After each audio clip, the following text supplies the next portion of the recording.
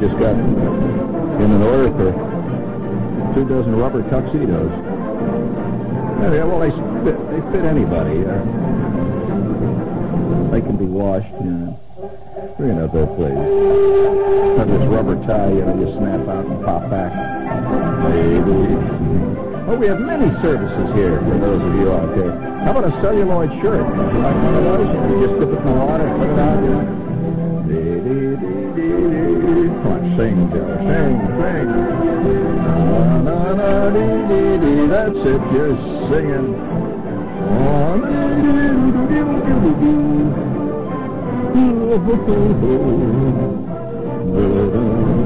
Oh, you dancing, singing fool shepherd, you.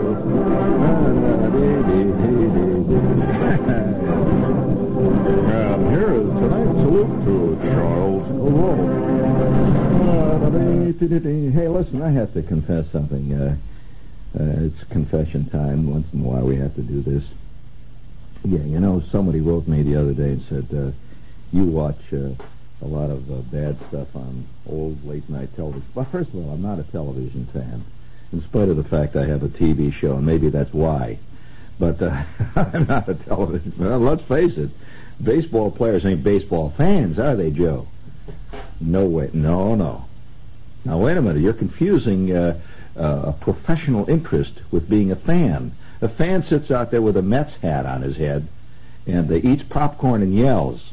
Anytime you see Tom Seaver doing that, I want to see the picture taken of it. No, Joe, you're a mad fool. That infuriates everybody to know that most pros aren't fans. However, I must confess that I do have a certain deep set, almost insatiable hunger to watch late at night indescribably bad movies. It's a form of masochism.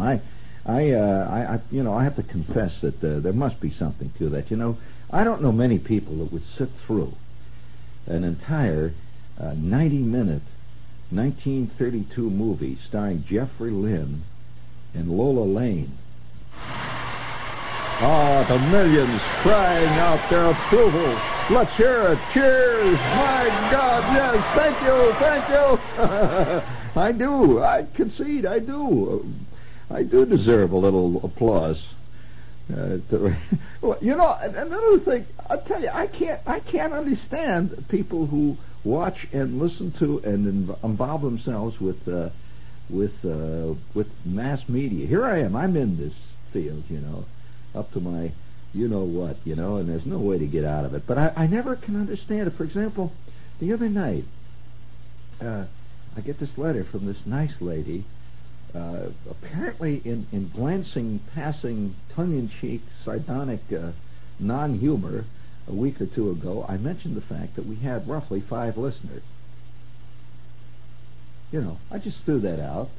And I get this nice letter from this lady who says the following: Dear Mr. Shepherd, it seems a terrible shame that a radio station of such power as the station that you're on, and a program of such obvious talent and humor, should have only 5 listeners.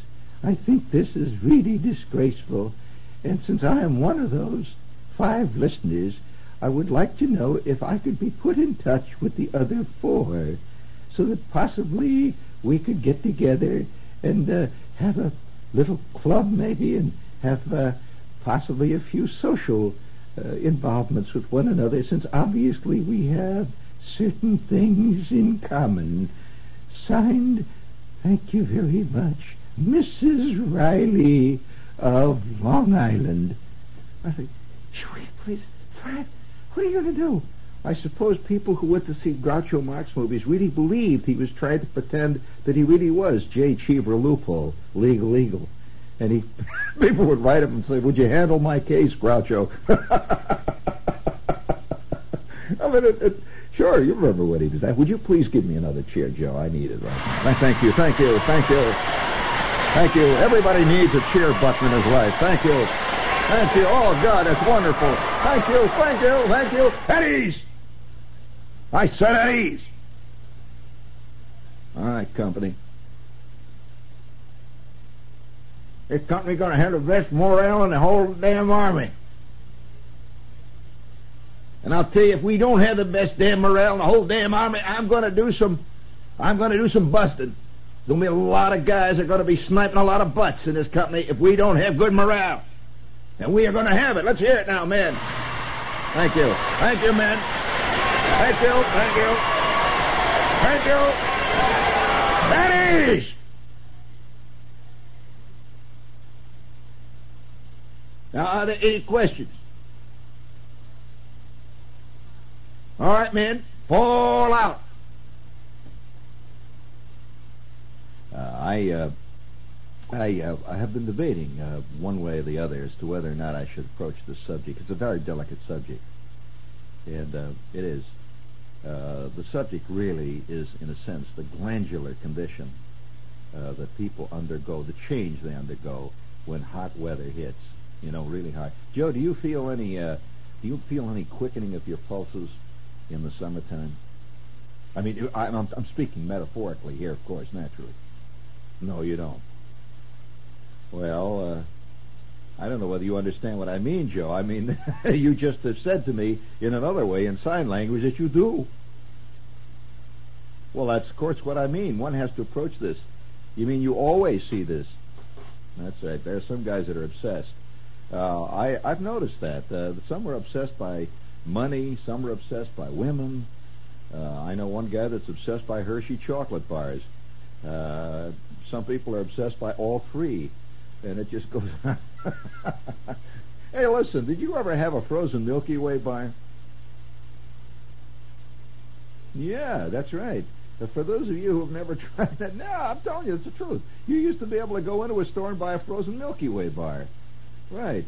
And you know, it's in our rush towards civilization, all we've produced is granola. I mean, it kind of makes you feel sad. But, you know, it's the summertime. I bring these things up. I hate to rub your nose in it, but there were a few things around that were kind of good. Do you remember frozen milk? Well, how about, did you ever have a frozen Three Musketeers bar? Did you ever have a Three Musketeers bar? Did you ever have a Powerhouse candy bar?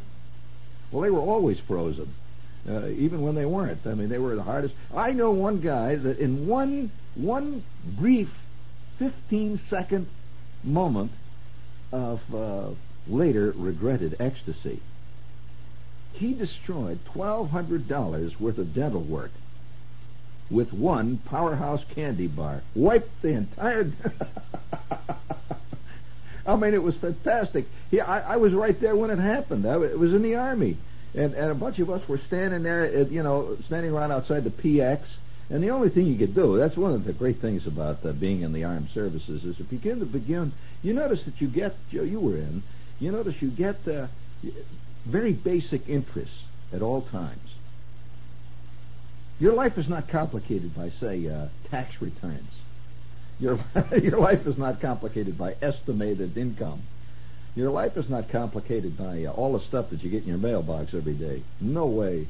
You just sort of stand around outside the PX, and and one day this guy walks in. We're all standing around the PX. Of course, see, the reason the PX was so fantastically alluring to us, especially in this period in our let's say in our rites of passage through the men-at-arms scene, in this one brief moment, there was a girl who worked in the PX, and the entire camp of 136,000 guys were aiming at her. It's tremendous. I just wonder where she is today. Probably she can't listen. It must be discouraging, though, to have a scene where you are absolutely at the unbelievable pinnacle of all existence and then have it disappear. Now, she's probably just messing around somewhere in a dime store someplace, working in the notions department, and nobody cares one way or the other. But there was a time when Marie, behind a cash register at the PX, had 136,000 guys who had only one thought every time they went to PX. They all pretended they were looking for a Milky Way bar, or you come in there and pretend you're trying to buy a Hershey bar. But long lines of guys would stand in silent contemplation of the total, complete wonder of the female.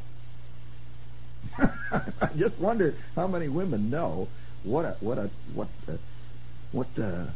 let's say have you ever when you were in school, do you remember taking a course in physics when this guy took this magnet, this electromagnet, and he put iron filings around it, and he says, now this is the way the magnetic field works, and you see these lines of force. I wonder how many women realize that they are basically the most powerful electromagnet that the world has ever created. Do you agree, Joe? And men are but iron filings. Oh, well, listen. Joe doesn't want to accept that. He likes to believe that they're all unbelievably in love with him. But as a matter of fact, Joe, this is merely one of the great illusions that man has always suffered. And they have written great dramas about Lysistrata, for heaven's sakes, Joe. I know that did not appear on TV. And the TV Guide is not going to deal with Sophocles. And I'm very certain that Aristophanes has eluded you, Joe. But this has been a problem ever since the very earliest days of the Roman Greco Empire. But nevertheless, seriously, folks, as Hugh Downs says, we the other night, see, I'm sitting there. It's 4 o'clock in the morning, and it's just festering. It's summertime, heat. Love heat. You're listening to a guy who actually loves hot weather. I love it. I really do. I mean, air conditioning, I don't need. No, I love hot weather. Some people hate it. I love it. And there's a lot of reasons, of course. I mean, the metabolic functions and all the rest of it. We don't want to get into the technicality of this, but to me, hot weather is totally an erotic experience. It is. There's a certain eroticism of heat. And I'll never forget, somebody wrote me a note and says, Shepard, what do you do, sometimes when you're sitting around late at night? And they went on to ask other things, but I'm not going to, this is ridiculous. I'm just telling you that late at night is when the mind begins to nuzzle its way through the murky streams of imagination. And I think a lot of people go to bed too early. And in so doing, their mind never really is, let's say, unleashed. I would recommend for therapy to a lot of people I know. And no present company involved, but I would like to recommend as therapy once a week, as therapy, staying up till 5 in the morning. I mean that. No matter what you have to do the next day. Staying up till 5 o'clock in the morning. Have you ever stayed awake for 3 straight days? I have. In fact, I once stayed awake for almost 4 straight days. And that is an experience. At the end of the second day, you stop being tired. And you get a curious kind of high feeling.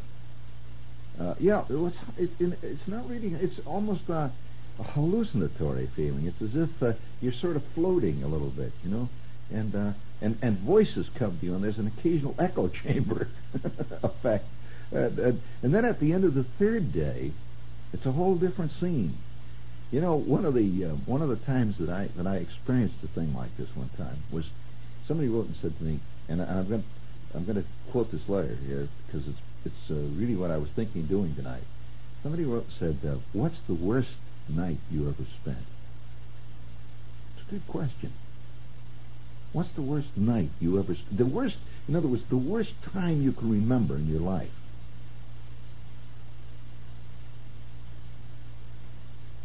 See, everybody talks about what's the most exciting time, what's the most, the happiest time. But what's the worst single night that you can remember? Well, I can tell you without any question. I can remember it very well. and it was spent in a hole.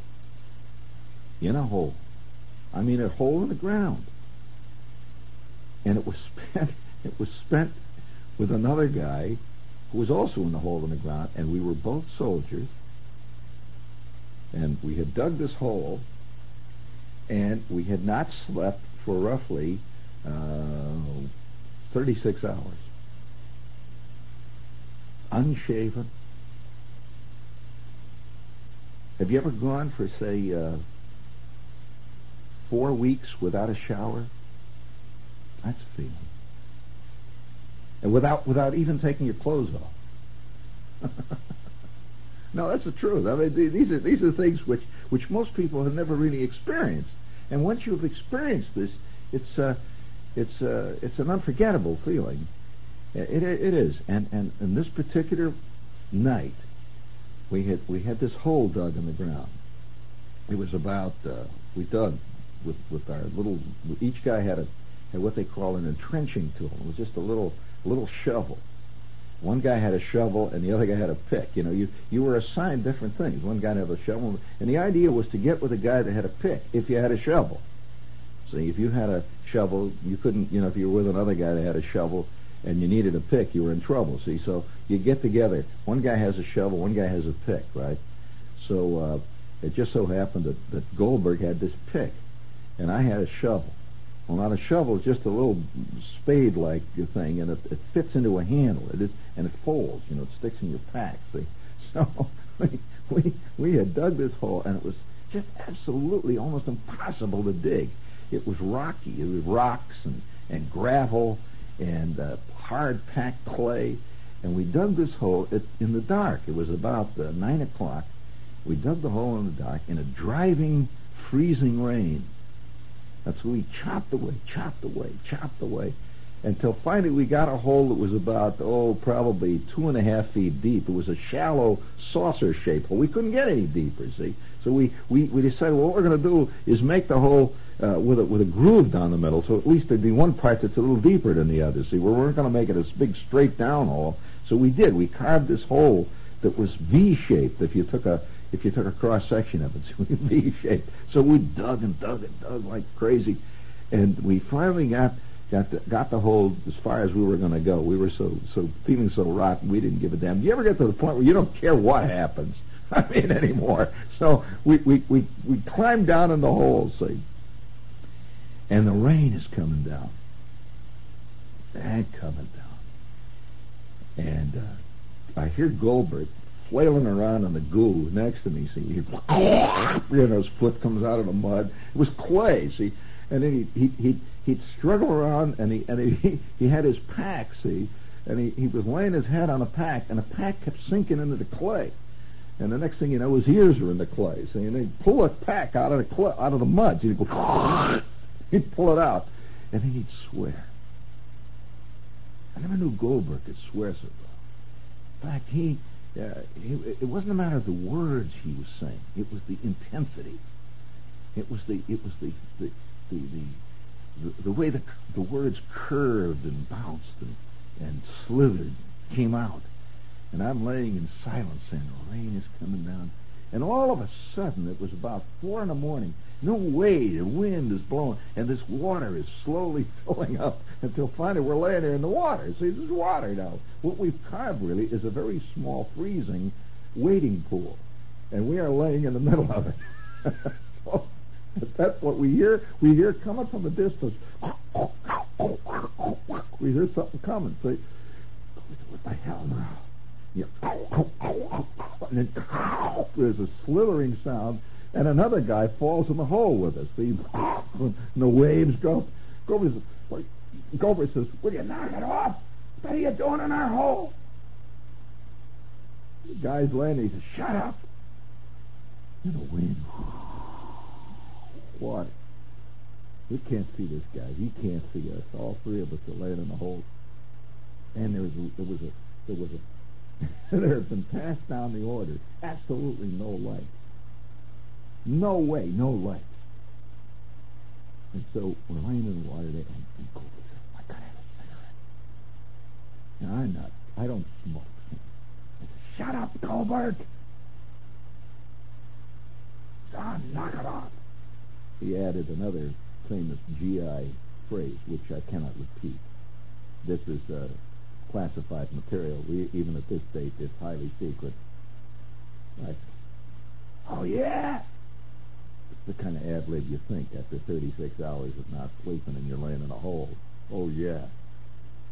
So this other guy's quiet. He's saying nothing. See, he's laying down there in the mud, face down. Just face down. You can see the top of his helmet, see, face down. And Goldberg hollers at this guy. He says, "Hey, you got a light, soldier?" Nothing. He says nothing. Goldberg says, "Okay." Well, laying in the dirt and the rain's coming down. All of a sudden, the other guy, the soldier, this new, our friend, says, "I got a light if you got a cigarette." Goldberg says, "Okay." And so I hear him. You can hear this. You hear these feet sucking around, trying to get up. And of course, remember, this is absolutely illegal, what they're about to do, see? So I swim over. I said, what the hell, any port in a storm, I'll have a cigarette, too. I was desperate. I do anything, see? And so I roll over, and the water pours in on me, and I face my head. Incidentally, it was so watery and so wet, it was like turning your boat around when you went around. It was like facing your ship into the wind. So I turn around, and here I see these huddled characters, and one of them's got a hold of a shelter half. Now, a shelter half is a piece of canvas, really, and it's supposed to be waterproof. Forget it. It's about as waterproof as a towel, And so they're pulling this shelter half out, see, because every time this guy lights a match, you see a match go, the wind and the water, it goes out, see? So they can't get this thing lit. So they pull the shelter half over. Well, I stick my head in the shelter half, and now the three of us are under the shelter half. And it's absolutely unbelievably dark. It goes black. See, we're under the shelter, and the water is coming down on the top of it. It's freezing all over the place. And Goldberg says, "Okay," he says, "I'll light the match. Give me the match." The guy says, "Okay, you light it." So he hands it to Goldberg, and Goldberg's puddled, and I can see his hands in the dark. See? And at that point, he says, "Okay, give me a cigarette." The other guy says, "All right." So they got 2 cigarettes. I said, "Give me one." So somebody hands me one in the dark. You hear the rain. You hear once in a while footsteps go by the hole. At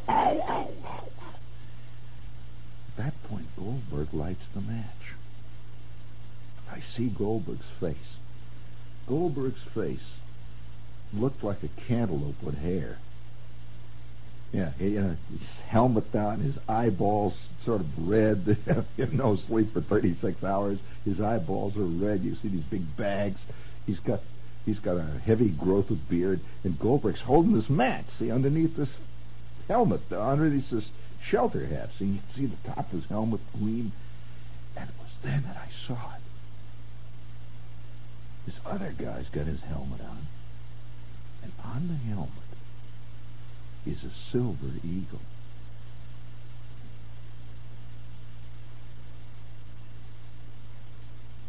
You mean you don't know what a silver eagle is? How long were you in the Navy?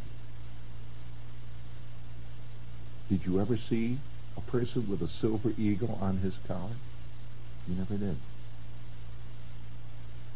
They have them in the Navy. You mean you never heard of a chicken colonel? You mean you never saw? You wouldn't know that. You wouldn't understand it. Of course not. This is a colonel. He's laying a hole with us. And we're lighting a cigarette, which is illegal. And the order had come down from the colonel not to smoke. The colonel's laying in this hole with us. He says, "Watch that cigarette. Give me it." So all 3 of us are laying in the hole with this shelter half over us, and you can see that silver eagle gleaming. There's no difference between the 3 of us. We're laying there. He's sucking away at the cigarette, and then finishes the cigarette. It's dark now under the shelter half, and he says, "Don't say nothing." Cobra says, "No, sir, no." He says, "Don't give me no sir on the shelter half. Don't say nothing." Cobra says, no." At that point, he pulls back the shelter half, and he gets up out of the hole, water dripping down all over us, and he runs away into the darkness.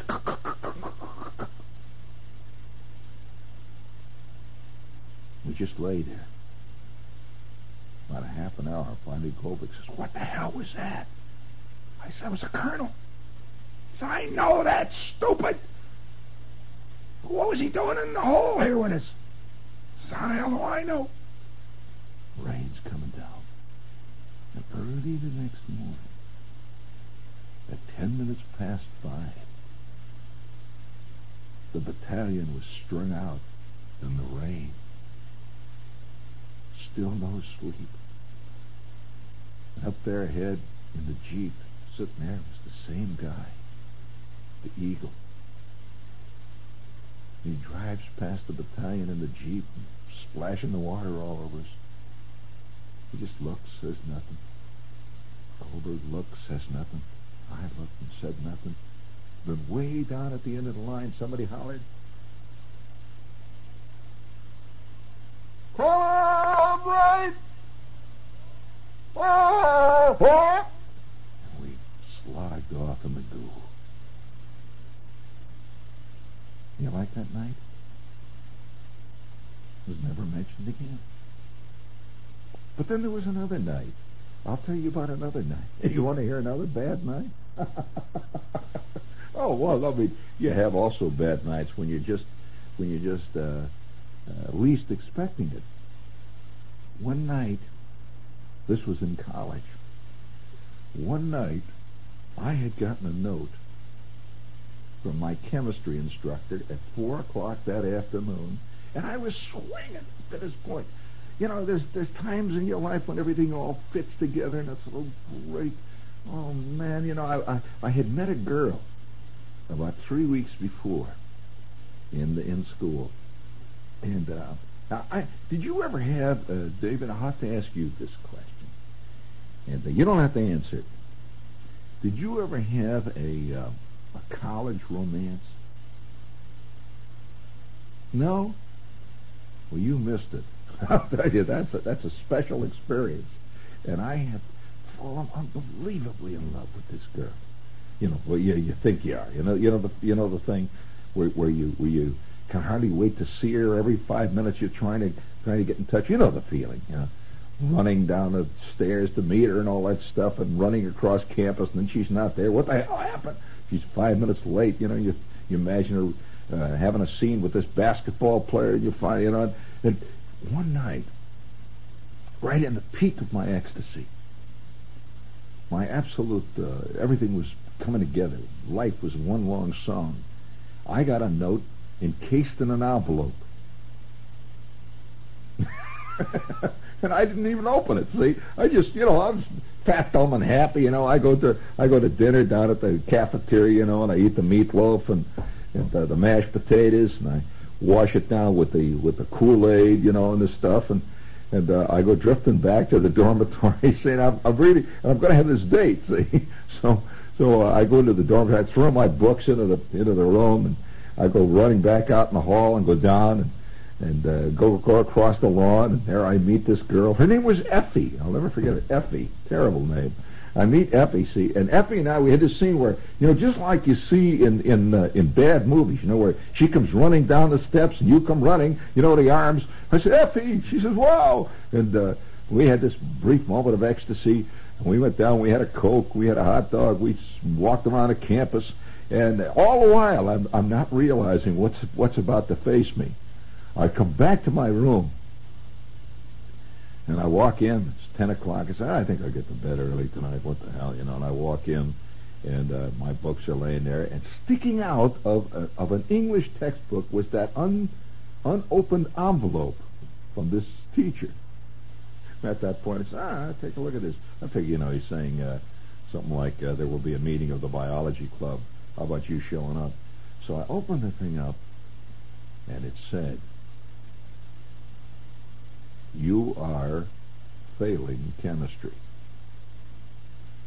Unless you pass a special exam, which I'm going to give you tomorrow at 4, you will be done in my course. And all of a sudden, it all collapsed. I mean, because I have to add one more thing, and this is sort of an addenda to it. Why it is? I thought that I had been making it back in chemistry, and at night I stayed up all night looking at a textbook of carbon compounds primarily, organic chemistry, and for some reason or other, nothing made sense. Have you ever had where your head just won't work? It was unbelievable hell. And I just sat there all night looking at this thing, going back over page after page, saying to myself, "Now read it. Start at the beginning. These are English sentences. These are English words." I'd start at the top. The carbon compounds consist of. I couldn't think of what the word consist meant even. Consist. What do you mean consist? Hey, Gasser, what does consist mean? He said, "Oh, shut up, stupid. I can't. I'm on the phone." Oh, God. That night dragged by. At 6 o'clock in the morning, I knew I was dead. Put the thing down. I went out in the hall, called up Effie.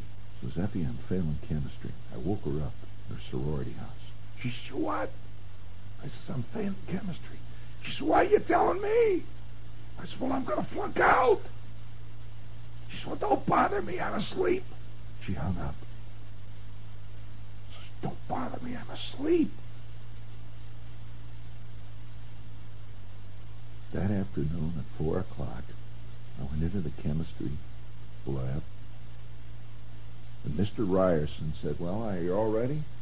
There were 4 other guys in there. They also were victims. All 4 looked exactly like I did. Their eyes red, fear haunting their faces. So they sat silently. He passed out the exams. Blue book. You know the little blue book? He passed out mimeograph formula, various problems. He says, "Okay." He said, "I want this done by 6 o'clock. And I started to work. I don't know what happened that instant. My head came back to life. And by 5:30, I finished the exam, gave it to him. He took one look at it. He says, "Don't worry, it's okay." My God.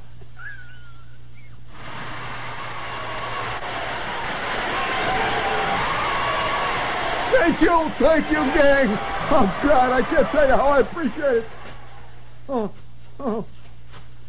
every one of us has known in his days, his time, his quiet, dripping life through the vast siphon of existence. He has known his moments. Can you imagine? You know what titration is? You know you've seen this, you add the solution, and you've got the little valve down at the bottom, and you're counting the drops, and then you're waiting for that moment when the solution that you're titrating turns this bright red or this bright orange color, and you're adding drop after drop after drop. Have you ever thought of life as one long titration process? And they're adding the drops. They are adding the drops. You're not. Something's adding. You know what it is. And the drops of solution are coming in. You're waiting for this whole thing to turn this beautiful bright orange, and you'll know then that you've reached the critical point of total ecstasy. You've never considered life as a... Listen, you've come to the right spot on the dial. This just ain't the Johnny Carson show, buddy.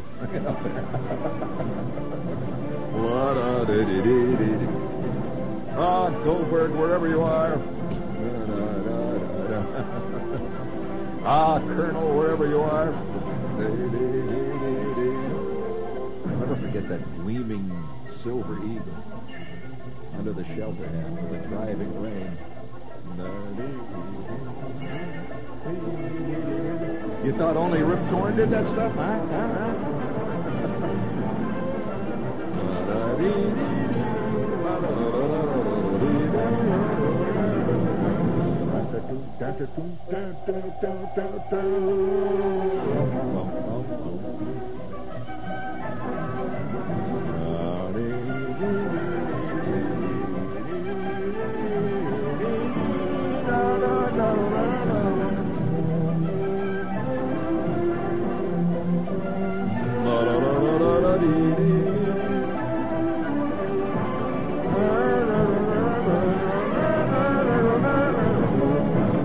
Come on, sing it out, gang.